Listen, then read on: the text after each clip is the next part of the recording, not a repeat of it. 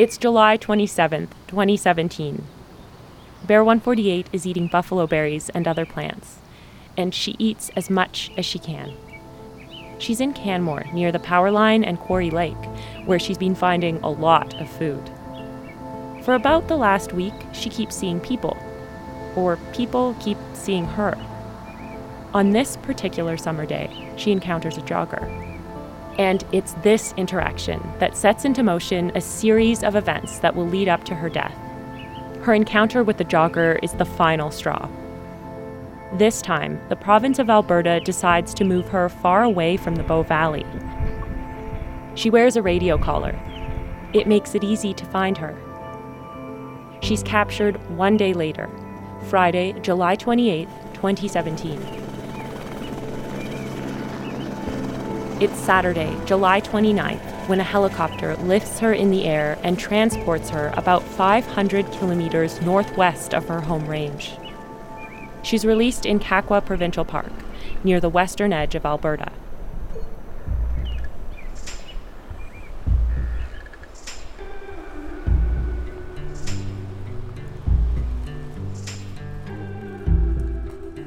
For the Narwhal, this is Bear 148. I'm Molly Siegel.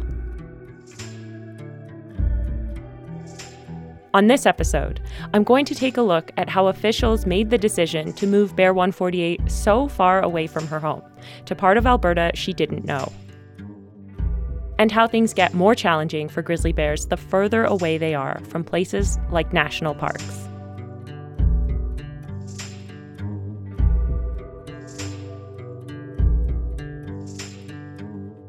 On August 3rd, 2017, just days after Bear 148 was moved to Kakwa Provincial Park, one of the Bow Valley newspapers, the Rocky Mountain Outlook, writes, "Local staff with 3 provincial government agencies made a consensus decision last Thursday, July 27th, to close a large chunk of land on the south side of the valley near Quarry Lake and the power line to better manage 148 and the risk of human-bear conflict."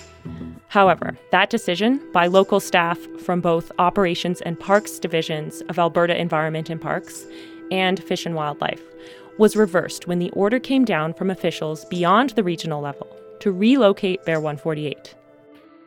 There was also a lot of gossip flying around about who made the final call and how this all happened. And I wanted to find out more. My name's Paul Frame. I'm the Provincial Carnivore Specialist with Alberta Environment and Parks in the Fish and Wildlife Policy Division. Paul Frame is involved at a provincial level with decisions about not just grizzly bears, but black bears, cougars, and wolves. She was having daily encounters with people for 7 days, and on the 7th day, she came to within 1 meter of a man, and that was when we decided that it was time to remove that bear from the landscape there. Okay, so who is we? When you're saying we decided to move her, like who sort of makes that final call? Environment and Parks. Who actually decides that? You know, if there's disagreement amongst various people, I don't know if there was, but is there one person who has the final say in this? No, and it wasn't a decision made by one person. So was the decision unanimous? So senior managers at Environment and Parks. People well above the people who were discussing it at the level of people that maybe you've been communicating with.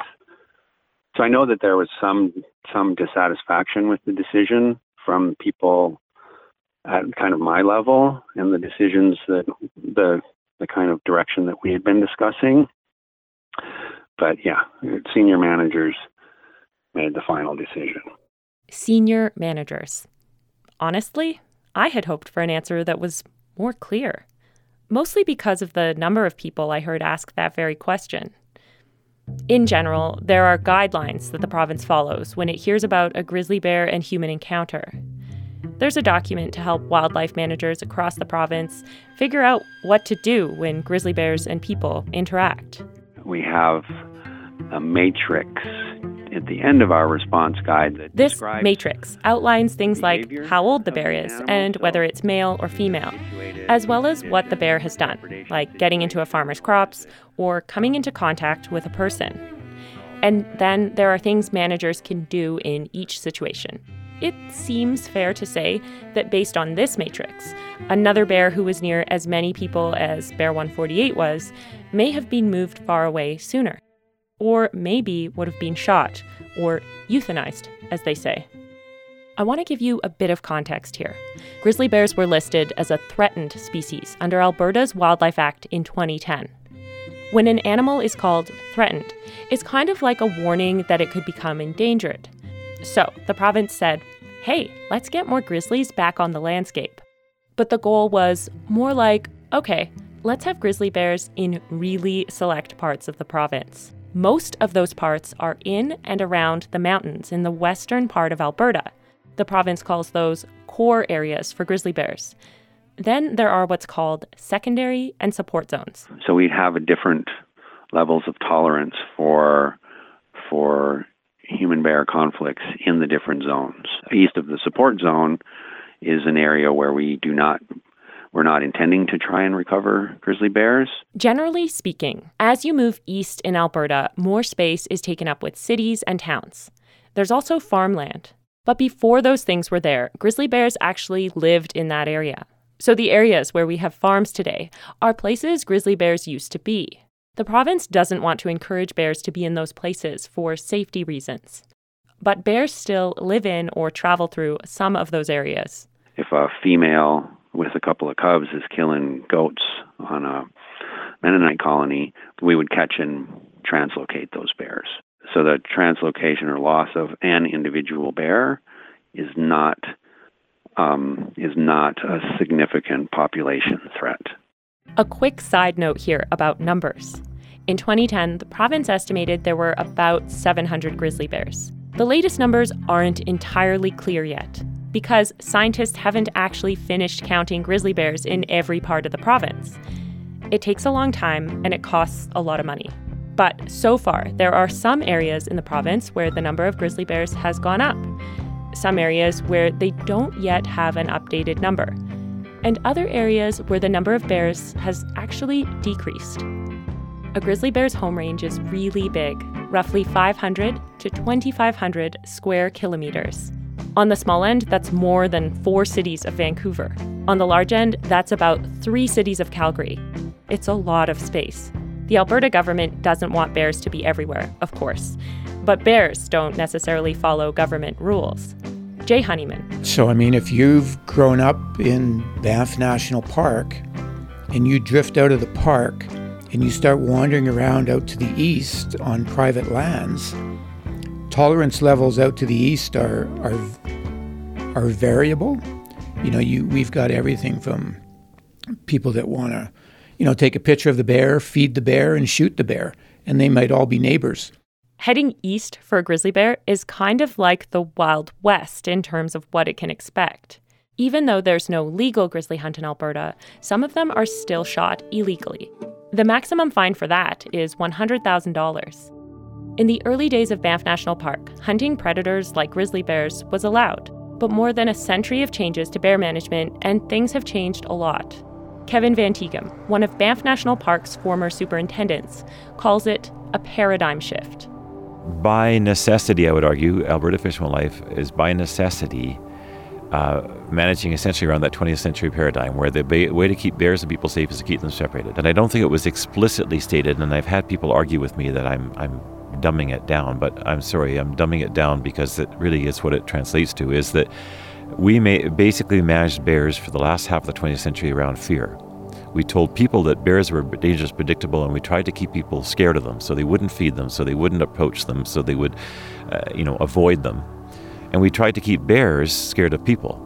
I think where the tension zones come up is around bears like Bear 148, where they start to encounter a public that doesn't like that because they see this bear as being a neighbor, and they don't see this bear as being dangerous. And they don't like its removal because they feel that was an expression of hyper fearfulness. So really, Fish and Wildlife is currently experiencing the tension that comes when your management paradigm is starting to develop a friction around where your public is prepared to go. Today is -16, which is balmy by polar vortex standards here. Kevin and I chat near the off-leash dog park and Quarry Lake in Canmore. Quarry Lake is just down the Powerline Trail. That's the spot where things got tricky for Bear 148. If we focus on individual animals like Bear 148, we can really get ourselves depressed in a hurry because we see failure. Bear 148 was a growing pain, but she was a learning experience, and she moved us to a different place. She created this dialogue that we're having in the Bow Valley right now. Her death was not in vain. It was unfortunate. It was wrong. It was a result of management mistakes. Yes, but it was also the initiative for a bunch of dialogue and a lot of management changes. A growing pain and a learning experience. Bear 148's life became a canvas for people to paint what version of her they felt was true.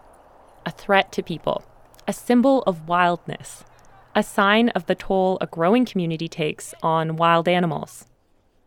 But my guess is she wasn't really any of those things.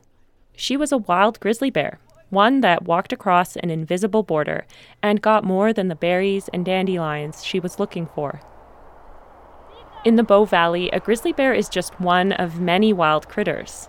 Black bears, cougars, wolves and coyotes, wolverines and foxes, elk, deer, sheep, and goats. Most of the animals live and die here without gaining local celebrity status. When I met Kevin, the dog park was blanketed with snow, and Quarry Lake was frozen solid. But as the lake melts out, people will return to this spot. And so will bears.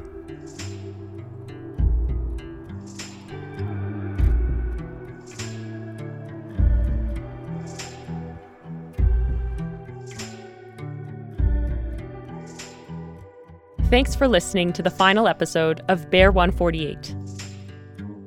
This podcast was created by me, Molly Siegel, with editorial support from Emma Gilchrist and Carol Linnett. Cover art for our show by Justine Wong.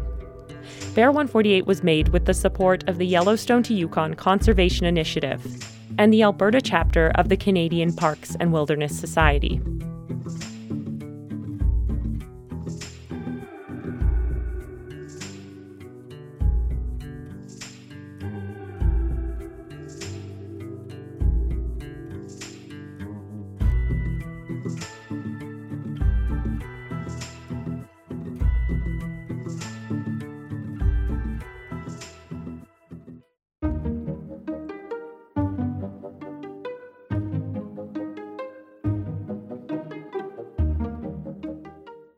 Hi, I'm Carol Linnett.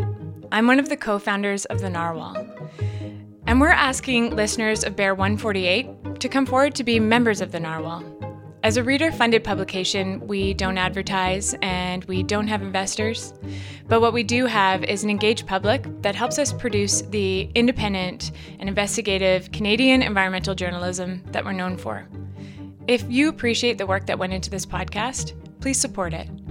Right now, we're asking our listeners to become monthly members, and you can do exactly that at thenarwhal.ca/member. Thank you.